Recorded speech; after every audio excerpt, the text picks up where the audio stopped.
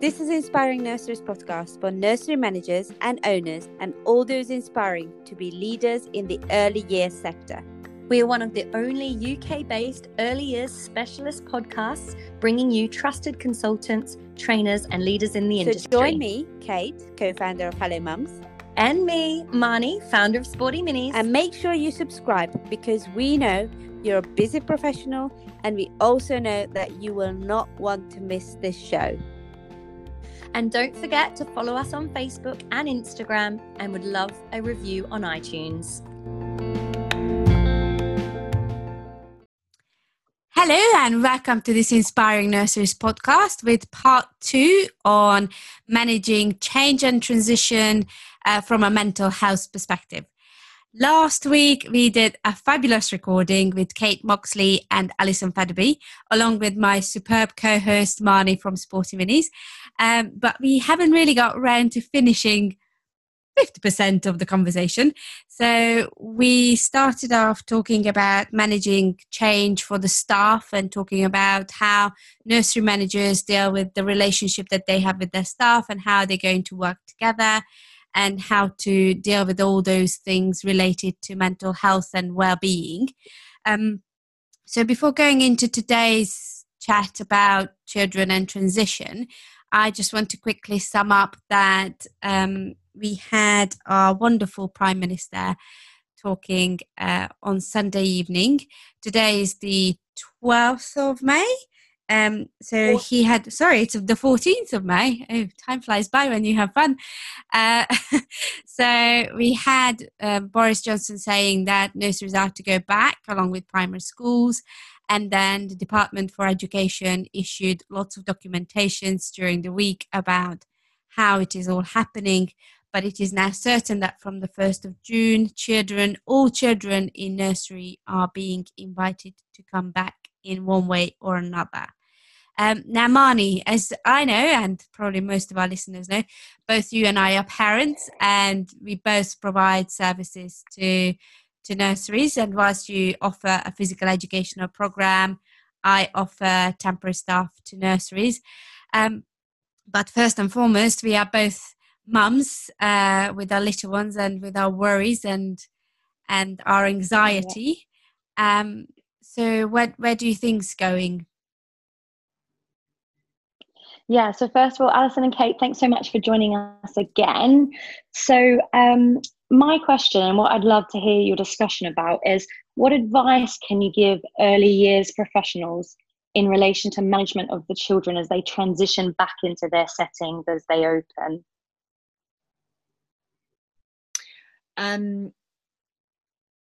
Wow, I mean, it's going to be really big for some children, isn't it? We've been given guidance that says children need to be in smaller groups and with an adult, obviously that's the same adult as much as possible as well. So we've been given guidance around that. But when we think about children's mental health and what they've been through in this long period of time, we really are guided by their behaviour. And our observational skills are going to be really, really needed at this time, and so are our assessment skills too. You know, we're not talking about assessing and writing and making assessments and making things on their journals and things like that. We're talking about really assessing where children are at from a mental health point of view. So I always advocate something called observe, wait and listen, which is a Hanen thing, which is a speech and language therapy tool, and that just means that we really sit back and observe and see what's going on, just wait to see what children do and really tune in and connect with them to really listen to where they've been and how they have managed to take on board that this big long period of time and what they're going to do with that information. Absolutely. I think, in our last podcast, we spoke a lot about staff wellbeing. So, and we started off by talking about, our understanding of what wellbeing is. And I think it's important to go back to, re-emphasize just how important it is that the staff are well supported through this process to be ready to go back to work, so that they're emotionally available, so that they're in the best possible position to, you know, re-establish and nurture these connections with young children. And also, I suppose, you know, understanding what well-being means for our young children as well. I've seen, like we all will have, all sorts of different risk assessments and all sorts of plans that are pages and pages long, and sometimes it's quite disheartening to see that really far down there's one small box that talks about well-being and what that means for staff and what that means for children. And, you know, if everyone listened to the podcast last time, they'll understand that my belief is that well-being is absolutely the starting point, and actually it goes back to every single thing that we do. So, you know, how have we kept in touch with our families over this period of time, and children? How well do we know what they've been experiencing? Because, and Alison, I'm sure it will be the same for you, I've spoken with so many different practitioners, so many different, you know, parents themselves, and not one of us have the same experience in our home life at the moment. We have different age children, we have different responsibilities, we have got all sorts of things going on, and so in turn, so have our families. So it's how we can perhaps support them to know that we know all of that information to welcome them, you know, when the time comes. But because we know, you know, we know we've got to make changes to the environment and changes to the resources. There's going to be less resources because that will help with cleaning, etc., etc. But my worry is all of that gets done, and then when children are, you know, welcome, trying to resettle back in to somewhere that feels very different, that is got some different atmosphere, everything's been moved around. I think it probably would be a really good idea to either do a little video of the changes or to include children in those changes as much as possible. I just don't think that that's going to be really, really easy and to help them resettle. I've seen some wonderful social stories on Facebook, actual physical photos of members of staff, where children can put on face masks for staff where that's appropriate, because it's not always appropriate, but it might be, you know, when we're thinking about the different PPE equipment that we might be wearing, and how we're supporting children with intimate care and all sorts of different things. And some of them, they were actually the staff with Velcro and different videos. And so, you know, for some children who are older, they can understand some of these things. It's about enabling them to feel confident and courageous and capable in making some choices. And also, I think it goes back to how well we knew the children in our care anyway. I mean, a lot of the, you know, the training that I do when I'm in settings is talking about just how important the role of that key person is. And, you know, there's that famous quote, I can't remember her last name now. I want to say Rita Wilson, but it's not Tom Hanks's wife. And it's the wonderful lady that talks about championing children and how every child needs a champion, someone who shows up, someone who believes in them, and ultimately someone whose eyes light up when they walk through the door. And I think, you know, in our roles, it's so important. We notice children, they want to be seen, they want to be heard, they want to be listened to. And so how are we showing them that we've thought about them? If we've had to, you know, reduce the equipment and the toys and the resources and change things around, have we put special things in that we know that they like? How have we shown them that we care and that we're thinking about them? And how are we able to, you know, when they walk through that door, show that we're showing up and we're there for them? I really, really like that idea, because we know that if children have anxiety, they tend to play that out, don't they, as well? And they tend to, I can envisage, you know, lots of masks being put on toys and things like that, and in the home corner. But with a reduction of resources, I can also see that a real opportunity opening up for children to really use their imagination with the few things that they've got. And for me, that's a really important thing, because my personal belief is that we need to encourage children to think more about their feelings and more about themselves and more about their role in this world, and more about their role in looking after their friends, and having conversations, and really having that empathy to think about each other, and to think about where they sit, and that their decisions that they make could affect somebody else. So when we're talking about catch it and bin it and kill it, we teach the child that, but it's got to be much more about teaching, hasn't it? This is much more about, okay, it's your cough, it's your sneeze, it's your responsibility to support your friends and the people that we're here, and hopefully we're encouraging children to think much more about each other, and I think that will hold them in good stead for the future.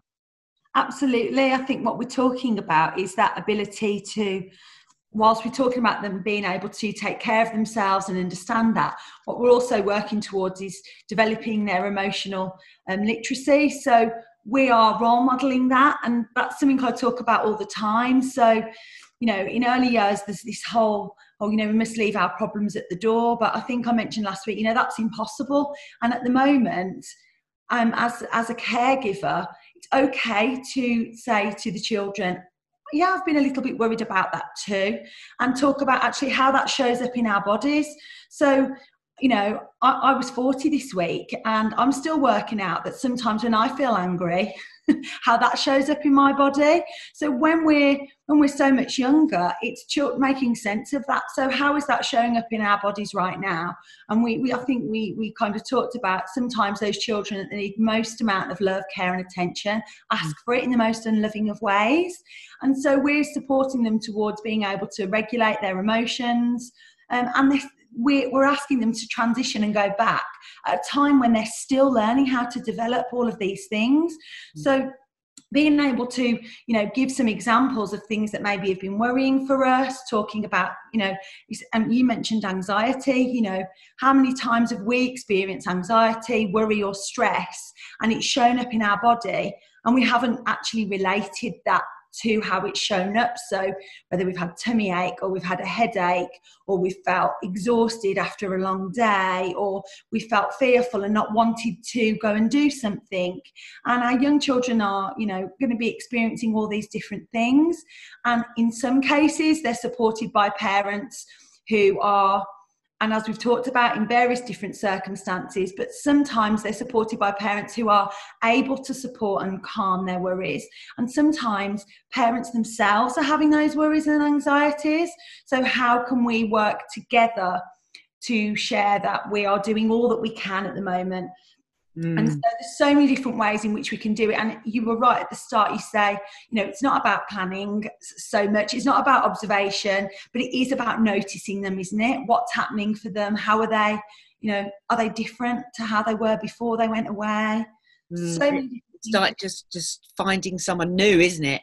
What I'm actually quite excited about is, for a long time we've had obviously we're in early years, and it's early education, and it's the 7 areas of learning, and it's boom, boom, boom, boom, boom.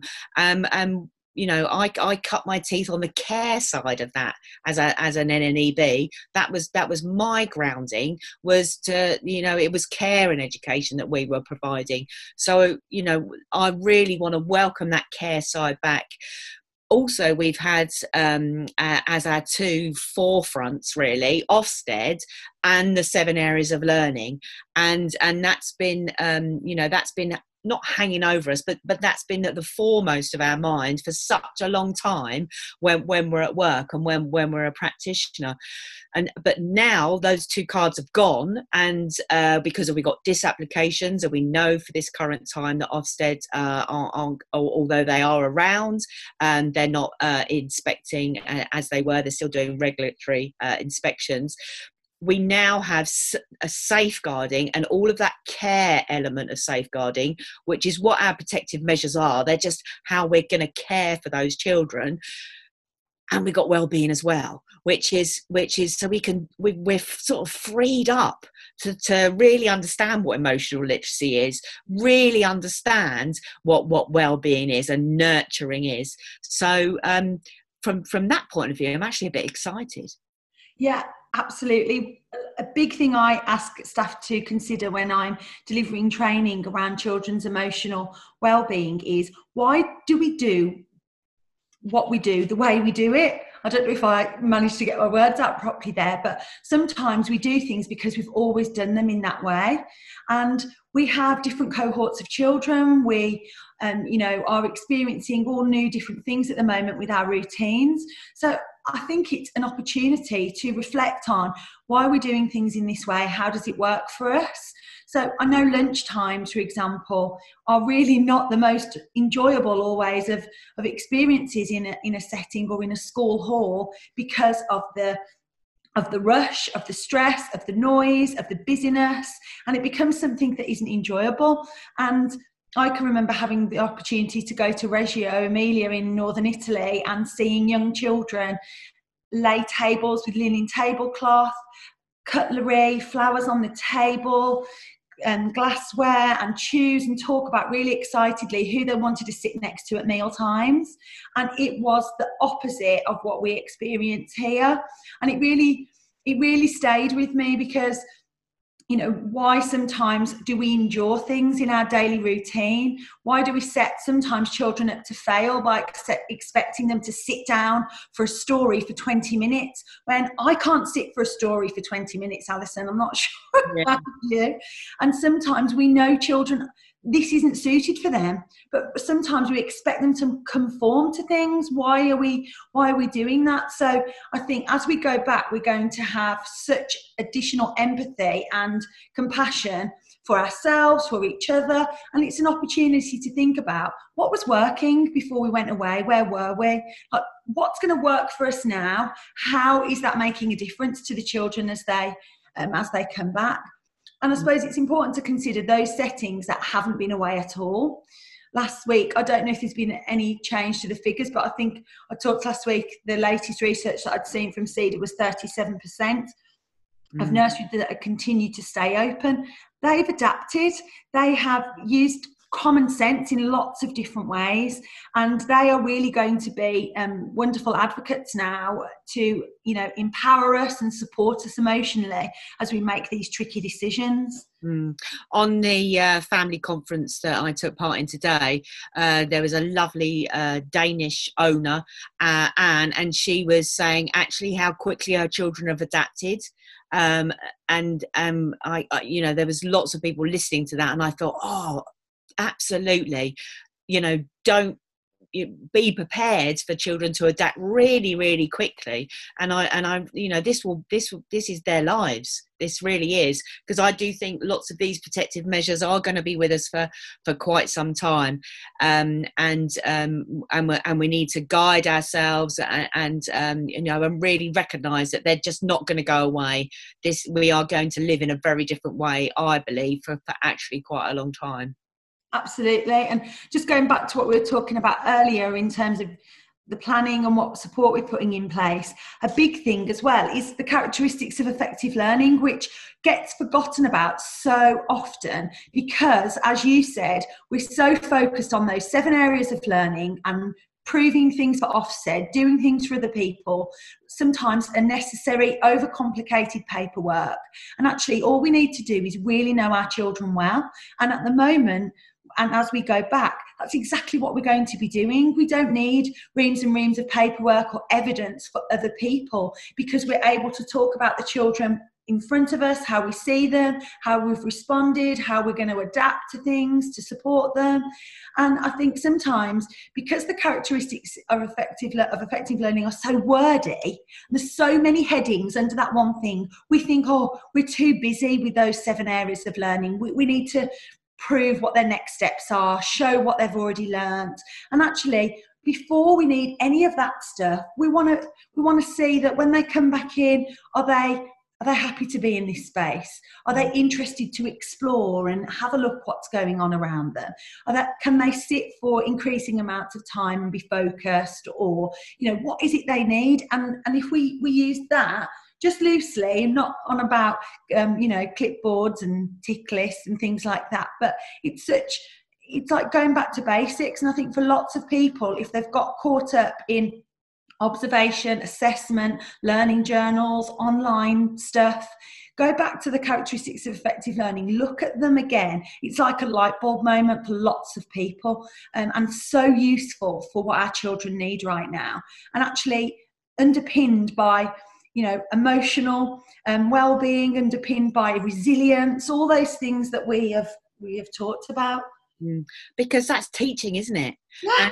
And you're right, we're definitely freed up to look at those characteristics of effective teaching and learning and show a can-do attitude ourselves, and to really use those as a basis for planning exciting experiences, because children are going to still need experiences, aren't they? It's just that they will probably look a bit different. You know, I know people are talking about individual trays of sand and individual trays of water and individual trays of their own toys, and how that is going to be managed. You know, I really can't envisage, really. I don't know how easy that is going to be to either keep up or to keep going with. But, you know, we just don't know. I think the most important thing is to reflect every day, and really take some time to reflect every day and think, okay, what worked well and what didn't go so well. I think when we've had those areas of learning, you know, that we pin everything on, we're on a hamster wheel, aren't we? And we've had a chance to step off of that wheel now, and if we step off of it confidently, and we can see children thrive, and we can see children develop in really different ways that we never even knew possible. Let's hope that stays forever, because you know, I do feel really passionately that children's individual sense of self really needs to be developed. I couldn't agree more, and I think what we kind of thinking about is, sometimes I say this a lot, we like unnecessary jobs in early years. It's happened over a period of time where we're proving things to other people, whether that's Ofsted, whether it's line managers, whether it's the local authority, whether it's parents and families, whether it's the pressure that we've put on each other. And so we do unnecessary things and sometimes overcomplicate things just because we're trying to show we're wonderful practitioners, we're outstanding, we're doing this and we're doing that. And actually we make things so much more difficult for ourselves sometimes. And just, you know, having those moments to be able to just to stop, to pause, as you said, really develop reflective practice. It's okay if today didn't go quite right. It's okay if this, because nobody's perfect. So I think it's okay to be like, you know, this didn't work for us today, but we're going to try this again tomorrow. And also, you know, the children's voice, asking them, what did you think of this today? We tried this, we went outside, or we tried this in different ways. Because the reason I'm talking about, you know, unnecessary jobs and making things, you know, a portion of complication is because, you know, a lot of what we're seeing online is we're trying to think of every single eventuality in this situation. It's going to be impossible to consider every outcome. And I think it's about trying to, you know, solve problems, be solution, you know, find, you know, focus on solutions, that growth mindset of different tactics, and encouraging the children to come along with that. That, you know, they know their own mind, don't they? They know what they want to do. They know what feels good, what they like. Yeah, so, definitely. Obviously, we've still got to be very mindful of children's development in order to put some help and support in place. What I am, well, not what I'm concerned about, but what I'm thinking is, how much do we pin on this period of time? How much do we blame this long period of time of, let's presume that some children haven't had the social opportunities that we'd hoped that they would have.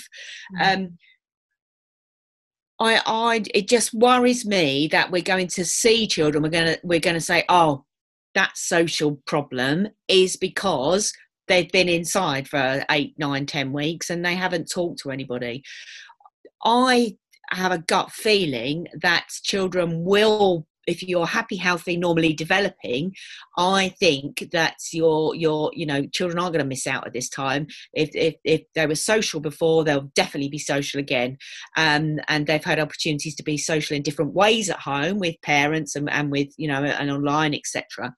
And I think that those children who have maybe some difficulties socially before all of this, it really does worry me that when they come back, that those difficulties will be magnified, and I don't really want people to blame it on this period of time, because I think developmentally those children probably need some help. So I think there's a big piece of work to do around linking what we're seeing with child development. Although we've never had an opportunity, this is a real social experiment as well. What were you like when you at the beginning of all this in March, and where's your development now? I can see that some children are going to be zoomed. Children are riding bikes, they're scooting on their own, they're cooking their own dinner, etc. But some children are really not going to have had a great time. So it worries me how we sort of define that time and how much we apportion their development when they come back to us to this time. Does that make sense? Absolutely. I think it perhaps in some ways, in the same way as adults, I think this will show up for long times to come. I think it will show up in different ways. And you're right, for the most part, when we talk about this situation, we are assuming children are safe at home, that they have got everything that they need. And actually, even if a child is, in a wonderful home, say, in an affluent area with an affluent family, doesn't necessarily mean they're getting the appropriate emotional connection or support. We can't always assume that that's the case. Likewise, if we're thinking about, more vulnerable children, we can't assume that because they're from a single parent family that they're not having the same opportunities. So I think it's case by case. It's going back to how we know these children, what we knew about them before, how they show up and how we're able to support them, and what we put in place kind of moving forward. I think, we've seen a rise in awareness and understanding of ACEs and how we support our vulnerable children and families. So what is going on? But I suppose, as you said, it's like a social experiment, and we don't want to experiment with our youngest children, but putting the emphasis on emotional well-being, on nurturing those relationships, on fostering that connectiveness and all of those things. I think let's hope that this period of time isn't so long enough that it does long-lasting damage. I think it's been also from a parent point of view, if you are a busy working parent and you drop off at 7 o'clock in the morning on a Monday and you pick up at 6 o'clock on a Friday, and you've been off work and you've been furloughed and you've been at home, what an opportunity to really know your child. Because some people aren't going to get, you might not have a holiday until the following Christmas, and then you've missed out on a whole Monday to Friday and a huge amount of children's development. And so hopefully what a lovely time it's been for some parents, and it's going to be difficult emotionally to hand them back as well, isn't it? I'm sure there's going to be a real tie there. Well, I think it's a little bit kind of thinking about those children that have been at home, with their families. I can remember when I worked in a school and we had nursery children that came to the wraparound care in the morning and then the nursery class. And then we had some children that didn't access wraparound at all. They went to nursery. And so there was an understanding from some of the SLT at the time that those children that access wraparound and nursery would be much more advanced and be much further on. And there was wow, uproar, because actually we don't know what's going on at home with parents and the opportunities that they're providing for their young children. So it'd be wrong to assume that, one would be worse or better than, would be better than the other. And I suppose on the other side, at the moment, what we're seeing is parents, a lot of the time, they put their trust, don't they, in our earlier settings, in that we're preparing their children. And parents are so preoccupied sometimes with their children's ability to write, colours. They'll come in and say, oh, my child can, count to 50 in Spanish. And you're thinking, that's wonderful, Sandra, but he can't walk past his friends without punching them in the head. And you're focusing on those things to be able to support them. So I think what's happening at the moment is parents are kind of seeing a little bit of what we do in early years. If our approach is play-based and encouraging children to make their own choices, it's that you don't have to sit down and make them hold a pencil to learn, to grow, to develop, to thrive. And really those settings, I think, that have their philosophy absolutely at the heart of all they do. They've been able to say, look, this is how you can do it in your homes. This is how you can learn through play with your children. You don't need to have an extensive alphabet or, all the paints and the most wonderful resources. You just need your time, don't you? You just need to have that space and that opportunity to engage and listen to the children and see what they want to explore. Amazing. So, given that, how are we going to help children and parents, because they've been together for so long now? How are we going to help them with that really huge emotion, missing mum, missing dad, missing mama, missing that real special person, because they've been with them 24/7, not been out, always been inside, let's presume. And missing someone is really hard, isn't it? I mean, that really does tug at your heartstrings. So how are we going to cope with that? How are we going to manage that? I think it's important to encourage settings to kind of discover if that's going to be an issue, if it's an issue for the child and if it's an issue for the parent. Because sometimes, in my experience, it's the parent's need, sometimes not always the child's need. I know it was with my own daughter as well. Sometimes it was my need that I was supported. So how well are we supporting parents and carers, to anticipate that goodbye and anticipate that separation? So how can we update them with what we've done, what we're doing, and what we'll continue to do to support them? And then how can we support the parent to then be able to support the child to anticipate that goodbye? So we talked about social stories. I mean, I don't think there's not a person in the country that hasn't seen an early years practitioner reading a story on Facebook at some point through their social media.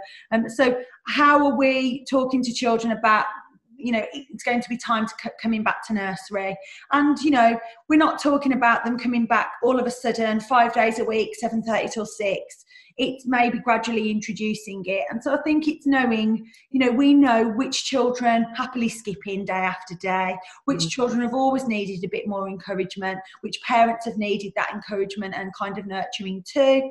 It's re-establishing that trust and connection, isn't it? And so it's thinking of it in all sorts of ways.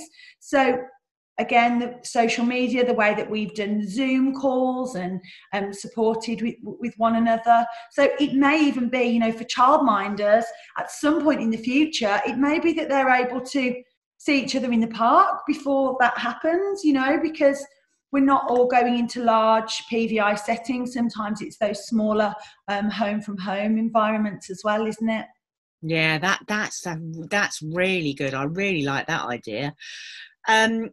Thinking about stories, I know a couple of stories that are really, really good. I've seen some COVID stories that are sort of online, and they're sort of PDFs. I think that the best sort of story is a story that you make up. And I absolutely love that, because it just shows creativity and shows imagination as well. And I think that's a really good way to sort of solve problems throughout the day as well. So that's something that I particularly just quite like to do. Is there any, hardback stories that you would recommend at this time? I know my friend's written one, and it's called The Problem with Problems, and it's absolutely fantastic. And Tom Hardy read it the other day on CBeebies, and she was chuffed a bit. But that is a really short story, but it's really, really good. Well, I haven't heard that one, and I miss Tom Hardy. reading that story. So I must make sure that I catch up with that one. Oh, he'll say goodnight to you nicely. Yeah. I can't, off the top of my head, I can't think of any specific stories. Although for Mental Health Awareness Week next week, we talked about this last week, I've put a whole host of resources together, and there's a wonderful website that I'm sharing next week that has CAMHS resources.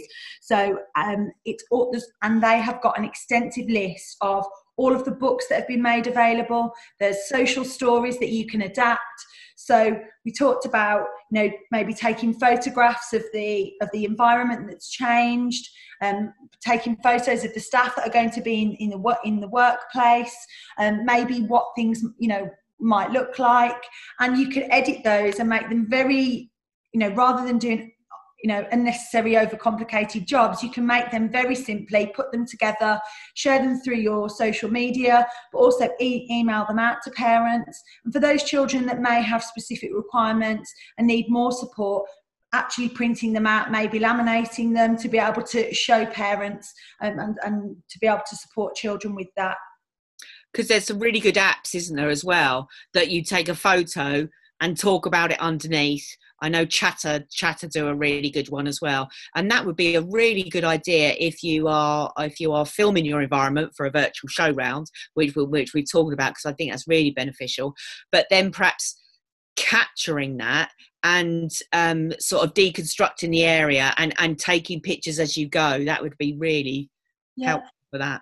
And I think if you've got some children in your setting already, you could encourage some of the older children to actually record it and show them around and say, this is what we've been doing here, and talk it through. I know my friend's got triplets who are 5, and he's been talking about vlogs and filming. They've been filming the most wonderful things in their garden and sending them to us.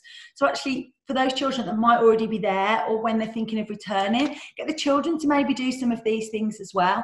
And then also both ways. So we've seen what the nursery looks like. They could share some things from their home as well. So you've got some conversations to talk about, what were you doing at home while you've been away? What did you enjoy? You have spoken quite a bit about, coming back and all those things, and the books that are available. What about grievance? Because obviously there will be quite a lot of families and staff members. So how about, because children will come back, they will have numerous random words that they will be throwing at. You will die, this will happen, that will happen. So what should we do about that? I think we have to acknowledge it, because that is information that children have taken on board, and we need to acknowledge that. It goes back to what we've been saying about knowing children, and it's, we've got to know what to probably say. So probably have a conversation with each other as a staff team, how you're going to address it. A really good idea would be to come together and have some scenarios. What are we going to say if we're running around the garden and I'm virus and I'm going to get you? Cowboys and Indians does not happen anymore. But none of you probably remember playing that. But that is not going to happen anymore. It's going to be, I'm the virus and I'm going to get you. And maybe it's something like, we had guns and some people said, we don't have guns here. Although, I do believe in gunplay and the benefits of gunplay. Think it's going to be like one of those taboo type challenges, things that we need to come to some agreement around. Yeah, having a conversation about different words that we use. I mean, last week we were talking about mental health and talking about, the more knowledge we have, the more we learn, the more confident we will feel, the more able we will feel to have maybe tricky conversations. And so with our young children, it's, if they have experienced loss, if something traumatic has happened at home, then how can we support them when they talk about these things? It's not being terrified or scared to say the wrong thing. And so that's why it's so important to find out this information from parents at home. We don't want to, hear over the snack table for the first time that one of the children that we care for has lost a grandparent or a close, family member. So because then if we respond with words that the parents don't feel comfortable with, then that can be difficult as well. So I think it's understanding and knowing that. I would also recommend a lady called Amanda Sederhelm. I think I said that correctly. She is a child and family play therapist, but she supports children with loss, with grief and change, and she shared some wonderful things for mental health for Early Years Wellbeing Week last year, and so you can find her and her book to be able to support young children. She's fantastic. The Child Bereavement UK's website is really good as well, and so is Winston's Wish. I found that quite helpful in the past. I haven't looked at that recently, but I will absolutely tap into that. And I know lots of people have done some really helpful blogs. I know Tamsin Grimmer has done one as well.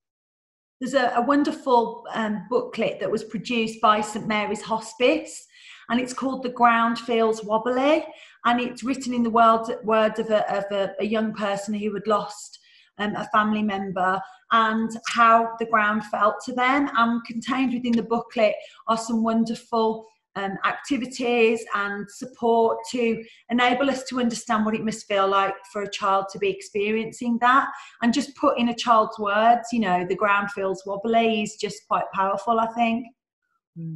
Interesting. Yeah. Have we answered your question, Marnie? Yes, absolutely. There was quite a few times there where I get like goosebumps when I get excited. And when you were talking about learning through play, and you were talking about going back to basics, I was like, yes, this is going to be great. I want to go back to the settings. Yeah. It was really good. I do have one sneaky little question, actually.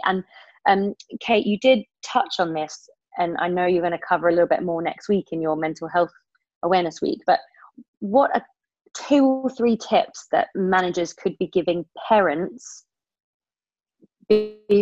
communicating with parents before we reopen about what to expect from their children? Because I definitely have a very clingy 2.5-year-old that has not left my side in the last 8 weeks, and I know she's going to go through a bit of struggle. And actually, I'd love to hear from my nursery manager, 1 or 2 tips that could help me get her ready for when I take her back. So my first question would be, is that how she normally is with you?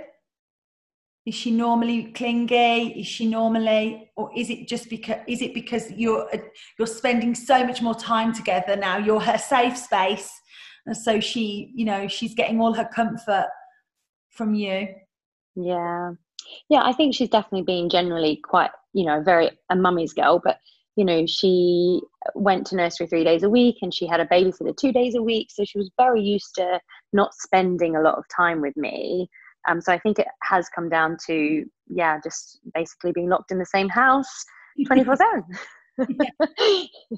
So I suppose it would be connecting with her key person, whoever that might be within the setting. So you being able to have those conversations about maybe your worries as a parent. So that she's being extra clingy with you, so you're anticipating that this might happen.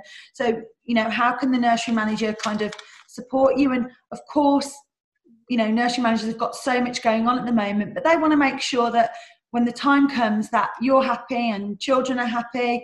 So how can you have that conversation where she's able to support you and your daughter? So I suppose that's those first questions, knowing what, as we've said, is going on, what's going to be helpful and useful. What is the most important thing that they think your child's going to perhaps need at this time? So we've heard from, I was speaking to a friend today who owns a nursery, and she was saying a lot of her family is the children are crying and pointing to the door and wanting to go back to nursery. So it's knowing what this child needs, how much more support. So if I knew that there was a particular, maybe group of children, then those social stories that we talked about might be especially helpful. And, knowing what her current interests are. So maybe before we broke up, we knew that she loved outside play, for example, maybe she loved going in the sandpit. So I don't know why I chose sandpit, because that's probably the trickiest thing to be able to offer right now. So if that's the case, how can we offer that for her and let her know that we've prepared something that's really exciting and ready? And I think it's re-establishing that, knowing that you're going to come back for her and readjusting to this new kind of normal. Nice. Yeah, great. Thank you. I'm not sure if I answered that in 3, but I just gave you lots of information. It's perfect. I think the whole podcast has been fantastic to listen to you ladies both bounce off each other. And I think from our listeners' perspective, these are conversations that they don't get to have. So to be able to sit back and listen to two experts in the field, speak about something so current and so important in the up and coming weeks is fantastic. So thank you so much. It's been fab. No, thank you for inviting me. It's been fabulous. Yeah, thank you very much. Well, thank you all of you for coming and joining us for today's Inspiring Nurseries podcast. This was Alison Fadderby, early years specialist, Kate Moxley, wellbeing and mental health expert for the early years sector, Marnie Wills, my co-host, who is also founder of Sporty Minis, and I am Kate Wilson from Hello Mums. Thank you, everyone, and join us for another inspiring podcast in the coming days.